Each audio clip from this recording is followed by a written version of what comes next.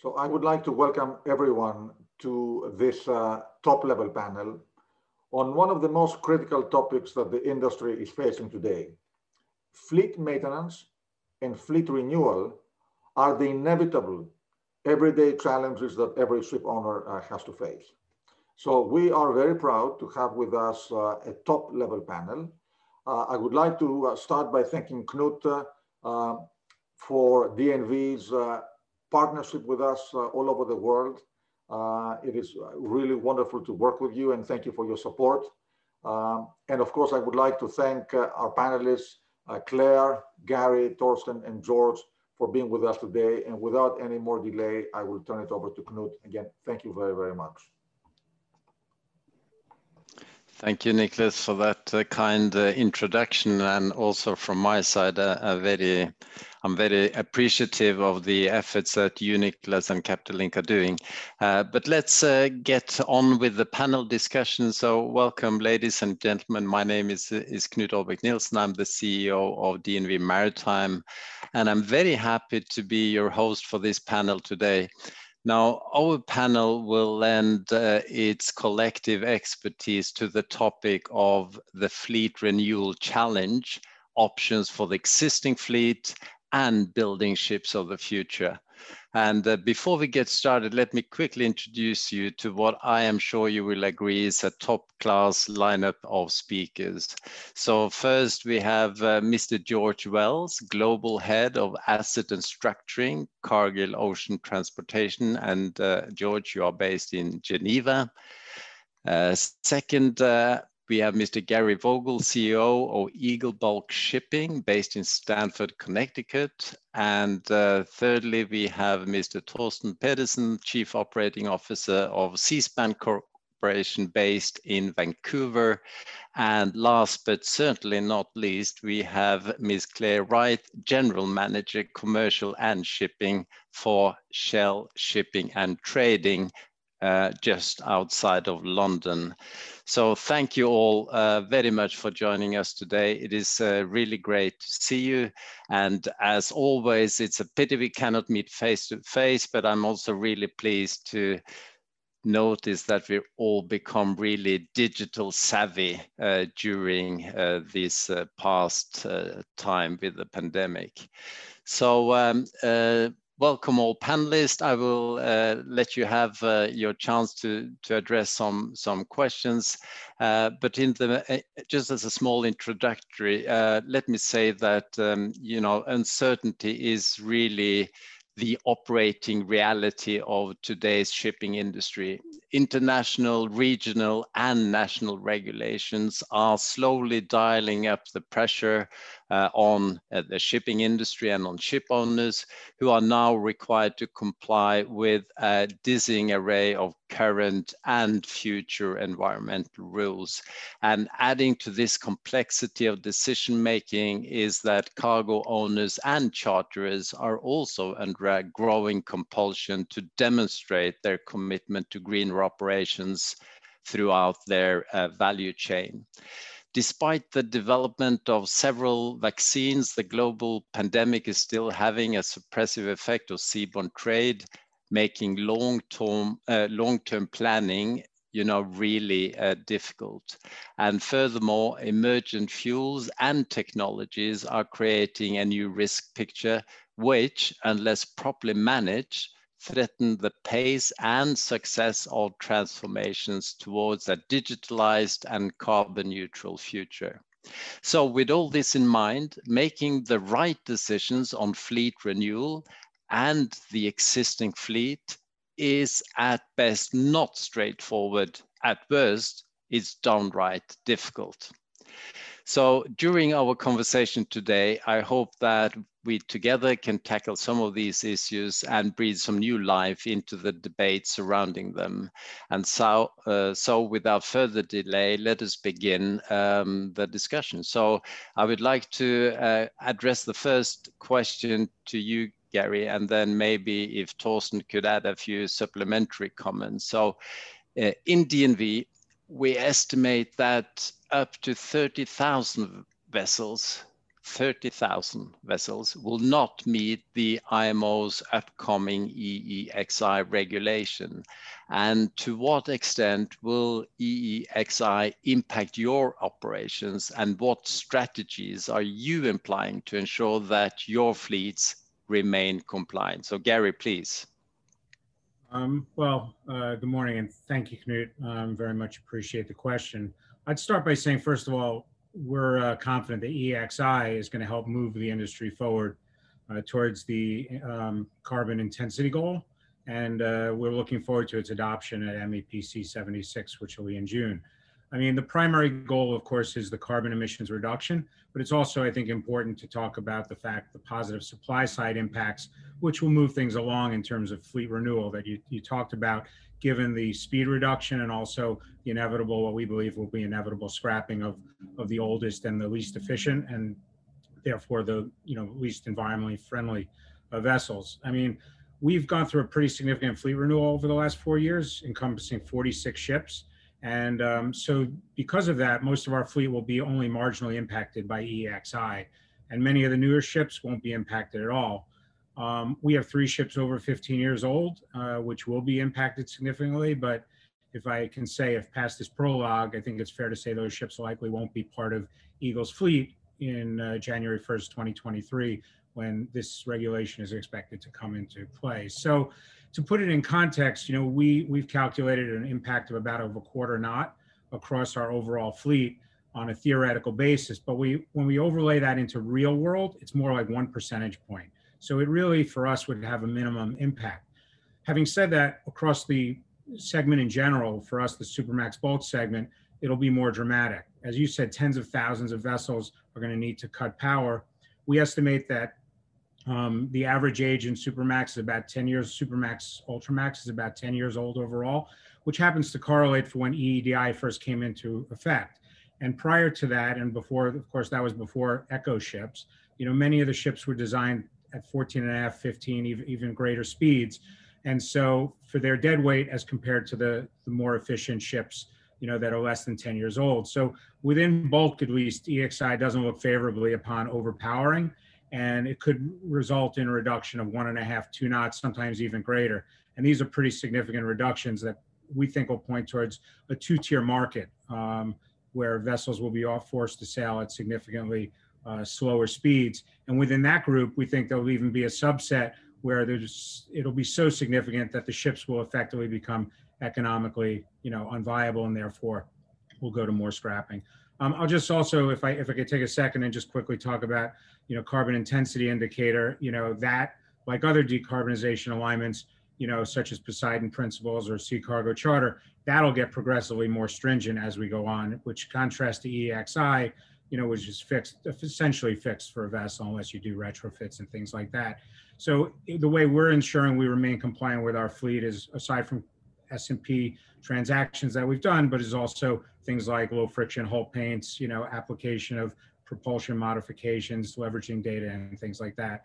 I think overall, where I started, right, we're strong advocates of these regulations to improve efficiencies and move the fleet towards lower emissions. And we think that these, along with, if I can get in a global carbon levy, will collectively help to push us towards decarbonization across the fleet. Thank you. Thanks a lot, Gary. That's very interesting. And 2-tier markets and an increase in scrapping, that's significant impacts to the markets. Torsten, any additional views that you'd like to share with us, please? Maybe adding to what Gary said at the end. We also firmly believe that regulations needed to set a floor for the lowest common denominator. And it's something that we believe that we will take in Seaspan and a very active role going forward in discussing with regulators and coming up with coordinated efforts to, along with industry stakeholders, to avoid a complex web of national and regional regulations where industry players can just opt out at convenience, because that's not really going to take the industry or the world anywhere. Tagging on to what Gary said, EEXI, certainly there will be an impact. it's a set target, and there will be vessels that operationally will not be able to adhere to the requirements, and where modifications will be uneconomical. But right now, the regulations around it are not overly punitive, so it looks more like it's a vessel with worse EEXI rating will be trading at a discount and eventually become uneconomical to operate. So it's more of a supply-demand driven exit from the fleet, but there will be more scrappings naturally. For us specifically in Seaspan, with the large fleet of container vessels that we have, we are probably a little bit better off than many other parts of the industry, that our vessels are fairly high powered. So even for the older fleet, engine limitations is often sufficient to adhere to the targets that are set. We've obviously started going through that for our entire fleet, and the speed reductions that we're looking at are some that we would anyway adhere to around 99% of the time. So the EEXI is not something, we see it as a great step, but it's not something that we see will have a great impact on our fleet. Gary mentioned the carbon intensity indicator, and that's potentially a much more impactful driver, because it's getting progressively more stringent year on year, and it also, with its tie into Poseidon principles, will have an impact on the financing side of the business. And that is something that we certainly have. We have a group of naval architects and data scientists sitting looking at this. We have a young fleet, but a lot of this is a lot of the regulations are still TBD. So we are working on how we will be able to adhere to also the carbon intensity indicator targets that will come. Great insights, Torsten. Thank you very much. And yeah, so the engine power limitation might not have that much, say, impact, as slow steaming is already taking place in many segments. Now, let us turn to first Claire and then George, representing the charterers in a way. And as a charterer, how important is it for you to demonstrate improvements on the CO2 emissions in your value chain? So Claire, please, if you could have a go at that first, please. I will. Thank you very much, Knut. Well, as you know, Shell has more than one role in the shipping industry. We are a fuel supplier as well as a charterer and a ship operator. But in both cases, our focus is on reducing and avoiding emissions as much as we can today, whilst also working on the zero carbon solutions needed to achieve Shell's, and we hope in time the industry's target for net zero by 2050 in step with society. So thinking about today, first of all, we're focused on 3 areas with our own vessel emissions. The first is on operational efficiency and energy efficient technologies, such as air lubrication and wind, because these reduce fuel consumption and therefore, of course, also emissions. We also think it's critical to think about energy efficiency when we think about the longer term, because for shipping to use lower energy density fuels in the future, like hydrogen or ammonia, ships will need to be significantly more efficient than they are today to avoid compromise on cargo space. The second area we look at is in the design choices that we make for our new build vessels.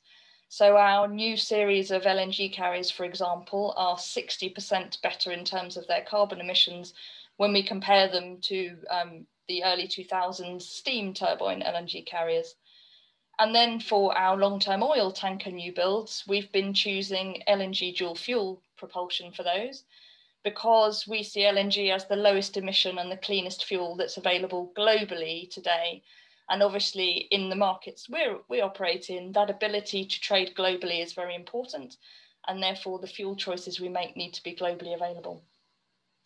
Thirdly, we're also focused on the trajectory that gets us and others in industry, firstly to the IMO's targets, but also we hope in time to that net zero target. And Gary mentioned the Sea Cargo Charter, and we are one of the founder signatories of that, where through that we will be aligning our emissions alongside other charterers with a reduction trajectory through the robust measurement and reporting of our alignment against that trajectory.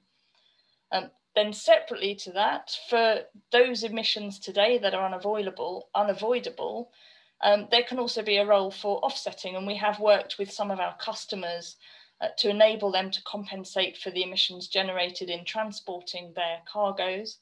And so as of February this year, we've delivered 7 carbon neutral LNG cargoes to customers.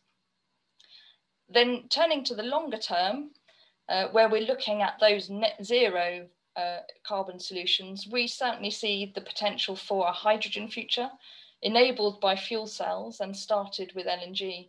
And so for this, we're active in that R&D space, collaborating with partners and customers across the shipping value chain to develop and deliver these fuels. So we're working to trial fuel cells. We're also, through our Hystra project with partners, we'll be operating a liquid hydrogen carrier to enable us to better understand how to handle this product in a marine environment.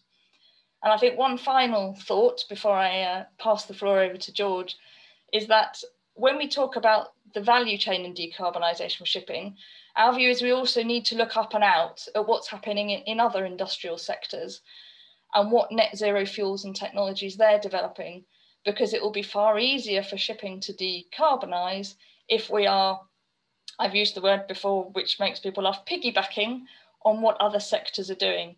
And so for us, that's very important that we look not only across the shipping value chain, but across the whole value chain in other sectors as well.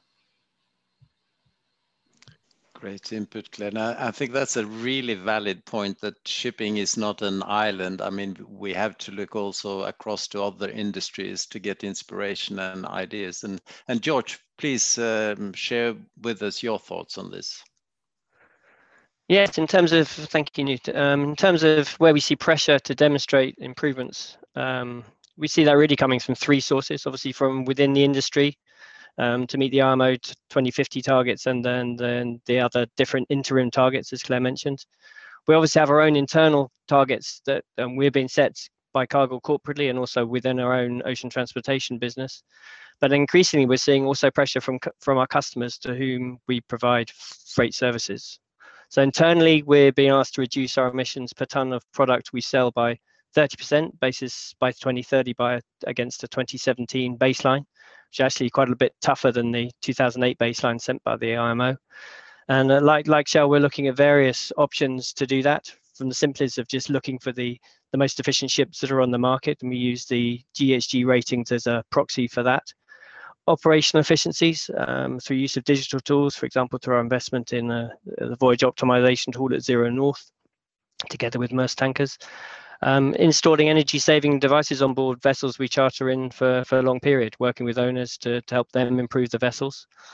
With a particular focus also now on the longer term on wind. We have an interesting development project with BAR Technology on that for their wind sails. And then also looking to the future, we're also quite a bit of work now starting to looking at the future fuels, whether that's on ammonia or methanol and some others. But as I said, increasingly it's coming from customers. It's not just internal pressures, it's customers coming from their own corporations, their consumers and their customers. For example, it's a good example of that through the aluminium supply chain. They're seeing pressure from the car manufacturers to be greener.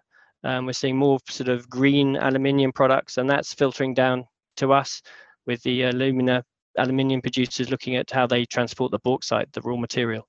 So that's coming, and we're seeing a similar trend in steel in Europe in particular. So yeah, it's coming from various different sides of our business, but I fully agree with Claire. We really do need to focus on the full supply chain that we operate in, and it requires collaboration across all aspects of that for us to be successful. Thank you, George. That's leading us very nicely into the next question, actually, because we were talking about, here also the pressure from the value chain as such, sea cargo chartered, but, soon nearly 50% of all ship finance will come through the Poseidon principal signatory banks. and the sea cargo charter is, attracting more attention and backing from the industry. So if I could stay with you, George, and maybe Gary could supplement after. In your opinion, is it regulation or is it other market forces which has the most influence over the pace at which the industry will decarbonize, please? Yes, sure.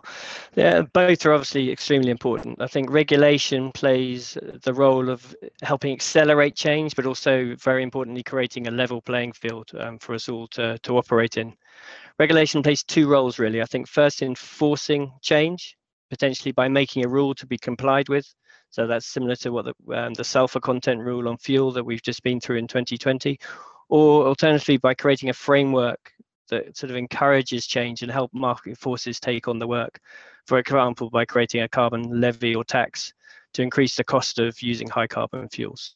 The recent IMO announcements on the short-term measures that we've discussed, the EEXI and CII, to try and move industry towards their 2030 and 2050 goals is a good example of the latter, I think. However, to achieve truly global regulation that the shipping industry requires is difficult, especially regulation that would really make the transformation necessary to truly decarbonize our industry. I think the way the IMO works just inherently makes that pretty difficult and quite hard to do. I think it is generally agreed to help make the big leap towards zero carbon fuels. We need to price carbon in a way that encourages the transition away from fossil-based fuels. Getting agreement on that at a global scale, whether I think you call it a tax or a levy, while a good ambition, I think is going to be very difficult to implement and will take significant time to set up. And time is something I don't think we really have. So that's why I think we're starting to see a lot more local attempts to regulate decarbonisation. The EU ETS and other discussions around potential inclusion of freight within the Renewable Energy Directive are great examples, what I think could become increasingly common.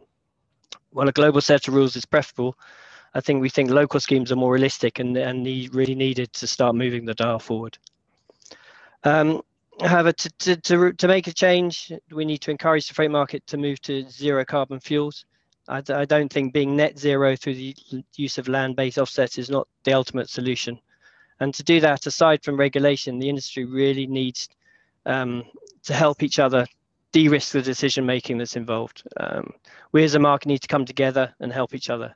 I think industry schemes such as the Poseidon Principles and Sea Cargo Charter that we've discussed are good examples of the industry creating more transparency and consistency in reporting emissions, which is also essential for us to move forward together with a common understanding of the problems that we face.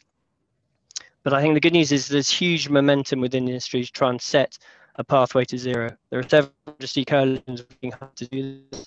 There's Getting to Zero Coalition and the recently formed Maersk Mc-Kinney Møller Center for Zero Carbon Shipping, which are great examples. I think that shows a great willingness to do the right thing. They're helping raise the overall awareness and understanding of the potential ways forward, set ambitious goals on top of the regulated ones, and very importantly, trying to help us de-risk the necessary decisions we will have to make. It is important, though, that these discussions involve all stakeholders, including governments and other regulators in the supply chain, and not just the kind of on the water part sitting in the middle. We are part of a much bigger whole, and every part will be impacted. A broader involvement would help us spread risks and improve decision making. For example, seeing the impact of freight within the bigger picture. I read a recent report that suggested decarbonisation, for example, might add about $4 million to the total voyage cost of a bulk carrier per annum, but this would only add 3 cents to the cost of a kilo of imported sugar. So to see it in the bigger picture, I think is important. Of course, so to ultimately move forward, it needs to be make economic sense for everyone. And I think we will need a combination of regulation, particularly better pricing of carbon, and market forces, and very importantly, collaboration across the industry to achieve that. Great advice. Thank you, George. So you touched a lot of really important topics there, and one in which I noticed very much was the international regulations versus the regional regulations, which I think for many comes out as a really challenging point if it were to have regional congratulations. But I will not start the discussion on that specific topic unless, Gary, you want to pick that specifically up. But please, there are so many things to discuss here, so I leave it to you to choose where to go from here, Gary. Okay, well, thank Please. you. I mean, it probably won't surprise you. I fully agree with George. It's both market forces and regulation that are going to get us there. He also pointed, it's a short runway we have to set the path for decarbonization. It's now. And the industry initiatives, such as Getting to Zero, are going to help also ensure that we can speak with a collective voice in a highly fragmented industry. Also to have a seat at the table on those regulations, that the regulations aren't just well-intended, hopefully, but also they have the desired outcomes. And I think there's plenty of examples where that hasn't happened in the past. So I'm really encouraged and I'm energized by the collaboration and the speed at which I think the industry has taken this up and is changing. We joined Getting to Zero early on, and we're active in the modeling and risk assessment work. Not me personally, but people who are better suited for that within the company. You know, given our size, we can't launch an ammonia fuel pilot project as an example, but we can support this coalition in the industry to develop a standardized approach of de-risking, you know, decarbonization pathways. And I think Getting to Zero is kind of an all hands on approach to that common goal. You know, also it's been mentioned Sea Cargo Charter. You know, we joined pretty soon after it was launched because frankly, the objectives resonate with us, right? Consistent, transparent emissions across the industry, and that it would bring charters and cargo owners and other stakeholders together with ship operators, because we're owners and we're charters as well, with the same emissions data that we're already providing as owners. You know, having said that, I also believe, and I mentioned the word fragmented already, but you almost can't overstate it, that we're fragmented in many ways. There's too many jurisdictions to reasonably expect that all participants are simply going to do the right thing, or the jurisdiction. So, you know, I think that regulations are absolutely going to be essential to drive change and ensure the level playing field and broad compliance that George referred to. You know, it was far from perfect, but sulfur emissions dropped by 85% on January 1st this year.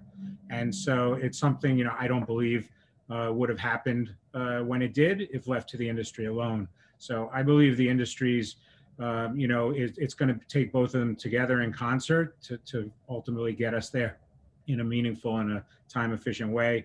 And I also think, you know, just circling back to the other big one, which is Poseidon Principles, you know, that's going to be helpful as well in encouraging ship owners to decarbonize, making it, you know, more difficult as less efficient ships find it harder or more expensive to get financing around the world. And it goes without saying that, you know, every time additional lenders sign up for the Poseidon Principles, it makes it that much more effective on a global basis. So I think I'll leave it there. Very good. Thank you so much. So we could conclude from this very quick round that, yeah, the regulations are important and they ensure a level playing field, but there are also a lot of market forces at play that will also drive this forward. Let me now turn to, say, a related but slightly different question. So, and if I could start with you, Torsten, first, and then Claire as a second respondent. So what are the fuels and technologies which most excite you when considering ships for the future, and maybe not in the 100 years from now, but in sort of the nearer future, please? Torsten. That's literally the billion-dollar question you're putting out there. But you mentioned fuels and technologies, but it'll be fuels that will drive the next generation of vessels. Technologies can help reduce fuel consumption, but ultimately the decarbonization will have to come through fuels. And you don't spend $100 million on a new vessel to test various digital technologies.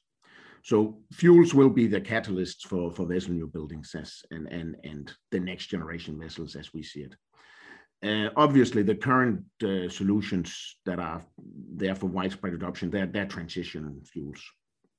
And I guess it's fair to say that everybody in the industry and beyond are looking to identify a dominant strategy for alternative fuels at the moment, but so far it's proved elusive. Also because we're grappling with some fundamental strategic decisions as for us as a ship owner and across the industry that are quite different from what we've had over the past decades, where vessel design and vessel size have been the key drivers. But certainly when we are looking at expanding and building new vessels, the viability of the investment decisions, they need to include the risk that we build vessels that may be technically obsolete before the end of their normal economic lifespan, given the development on alternative fuels and their viability. And as a side point, we actually may face competition from other industries for fuel in the short and medium term. But given the capital requirements that's involved here, then from a new building or ship owner perspective, it becomes a dilemma between doing something now versus waiting for an even better solution in the future. And we've all had that in different contexts, but it rears its head here as well. How long do you wait, and can you take steps if you want to make some moves now? Can you take steps to hedge your approach in any way? And the latter is what we are trying to do, and the approach we're following and trying to pursue in Seaspan. Our customers are divided in opinions and follow different strategies, and as a commercial entity, we have to serve all those needs, and they may differ. So what we are trying to do to hedge some of our, or mitigate some of our strategic risk, we're trying to move it into asking two questions. Will the solutions we choose today be able to transition into a viable long-term solution without massive need for massive reinvestments? And will we be building some deep knowledge in our organization that will benefit our adoption to the next generation of fuels? We have just, as an example, we just signed a contract for 10 large container vessels, dual fuel LNG. And we had those questions. We went through those questions, said, well, is there a viable path? And yes, we saw a potential viable path from LNG via electromethane, and possibly in an end state with ammonia, green ammonia, which would require, where we could use sort of similar vessel design infrastructure. And that is an example of the pathway where we're saying we can hedge and make changes as we go along. There's a vessel for now, which is LNG. It is today it's the viable, only viable alternative, but it's also something that can transition along a decarbonization pathway. And that's the pathway we are looking at for larger vessels at the moment. Then for smaller vessels and existing tonnage, we are probably looking at different pathways given the investments needed to otherwise modify those. And there we will be looking at from conventional fuel via drop-in fuels and liquid biofuels, and possibly ending up, we see a path that could go to use of green methanol in vessels like that. So ultimately, we will probably end up with a portfolio of vessels, as will many other, and as will the shipping industry across the board. And you would say the winners amongst the alternative fuels. And if we could predict that, I probably wouldn't be sitting here. I would be betting heavily instead. But it will be those that achieve scale and cost advantage. Claire's colleagues will be able to deliver the type of molecules we ask for, but at a certain price point. And as we see it, it will be for shipping, it'll be the operational costs that will be the driver. There are CapEx investments, but they will, as we progress, they will be competed or arbitraged away as a decision point. Because ultimately, it'll be the price and who will pay that'll dictate the outcome. There are large investments needed, and the markets will be determining where the bill ends up. And that will in turn influence the future of which fuels will be the predominant in the future. But at the same time, there's also an impact from some interesting opportunities there are to influence through an evolution or disruption of the existing business lines. Who delivers the fuels? How are you chartering and building vessels? Are you delivering with fuel, without fuel? And there's certainly some considerations and interesting strategic moves to be made there. But in short, just to summarize on your question, I guess we'll say, as we said, there's not really a dominant strategy for any fuels now, potentially because there won't be any at any given stage. So we believe that the best approach is to find ways to mitigate and hedge the strategic moves that we are making today. And as we do that and look to a decarbonization future, we're now not all in, but we're certainly in with the LNG.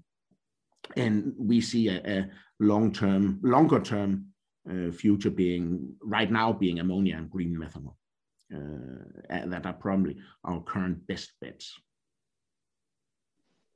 It's important to believe in something, Torsten, so I really appreciate your views on that. And LNG as a first step, and then keeping your options open as we progress. Claire, anything that you would like to add to what Torsten maybe I'll said? very quickly add that we certainly see that there could be a difference between deep sea and short sea trades. But we certainly see that the global shipping industry, the internationally trading vessels, it would be ideal if the industry in the end coalesces around one fuel as we have today, or possibly two fuels. But when we look at future potential fuels for shipping, we look at three things, one of which speaks to that global need for the availability of fuel, which is, as I've mentioned before, what are other industrial sectors doing that we can build upon? Because if, for example, we have heavy industry or heavy duty road, often which are situated around ports, if they are using a particular fuel, then there's the opportunity to spread the cost and the building of that infrastructure, so that what then is needed for shipping is that last mile, which is what we see today with LNG, where LNG is globally available, and what is needed to be developed is that last mile infrastructure. The second is which fuels will be technically feasible, safe and scalable in a marine environment. And the third is which pathway offers the lowest cumulative emissions, because whilst we're thinking about the end state, we also need to think about what we emit between now and then. And based on that, our assessments show that the quickest and lowest emission on a well-to-wake basis for shipping is an end state of green hydrogen enabled by fuel cells and started with LNG. So I mentioned earlier that we are following a similar strategy with our own new builds of choosing LNG, but also focusing on energy efficiency and R&D. And I know we've been told that we don't have much time left, so I'll stop there, Knut, and let you ask more questions. Thank you, Claire. So yeah, we have a couple of minutes left. So let me just throw in a slightly different question for all of you for a short and crisp answer. So we talk a lot about digitalization and decarbonization. And as we are progressing on this journey, are there any safety issues, safety gaps that we need to be aware of? And I don't know who wants to go first. Maybe Gary, you could kick us off, please. Sure. I mean, there's quite a few, but this is the lightning round, right? So I'll start by saying, you know, we can't forget the crew, right? The crew are individuals who need to be trained in, and every time we put additional systems on board, like ballast water, like exhaust gas cleaning systems, they pale in comparison to the fuels we're talking about, whether corrosiveness or flammability and things like that. So we really need to focus on training and crew and make sure that our race, you know, to decarbonization doesn't get tripped up in probably the most important element, which are the people on the front lines. People, yeah. Torsten, please. Yeah, a bit along the same lines. Different fuels, different risks, and we will be addressing them, as will anybody else. But I think then this is where it really hits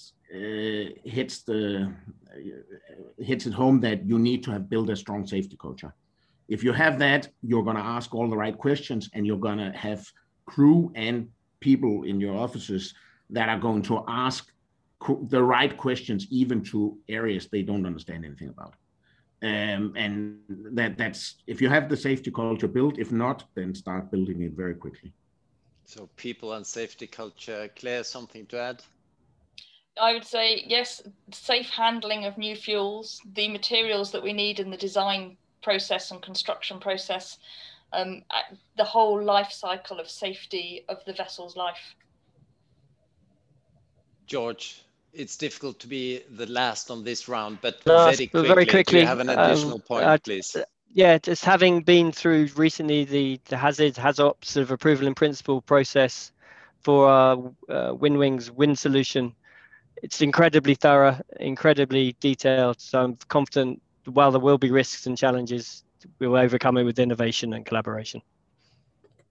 Great insights, everyone. And from my side, thank you very much for taking part in this panel. I hope that everyone listening in enjoyed this as much as we did. And naturally, Nicholas, we could have spent another hour if we were allowed, but I know that you have a very tight program, so I hand it back to you. Thank you very much. Well, thank you to all of you for a great discussion on one of the most critical topics of the industry today. And Knut, maybe we can have another webinar just for that, and no time limit. So thank you again to everybody very, very much. Thank you. Thank you. Thank you.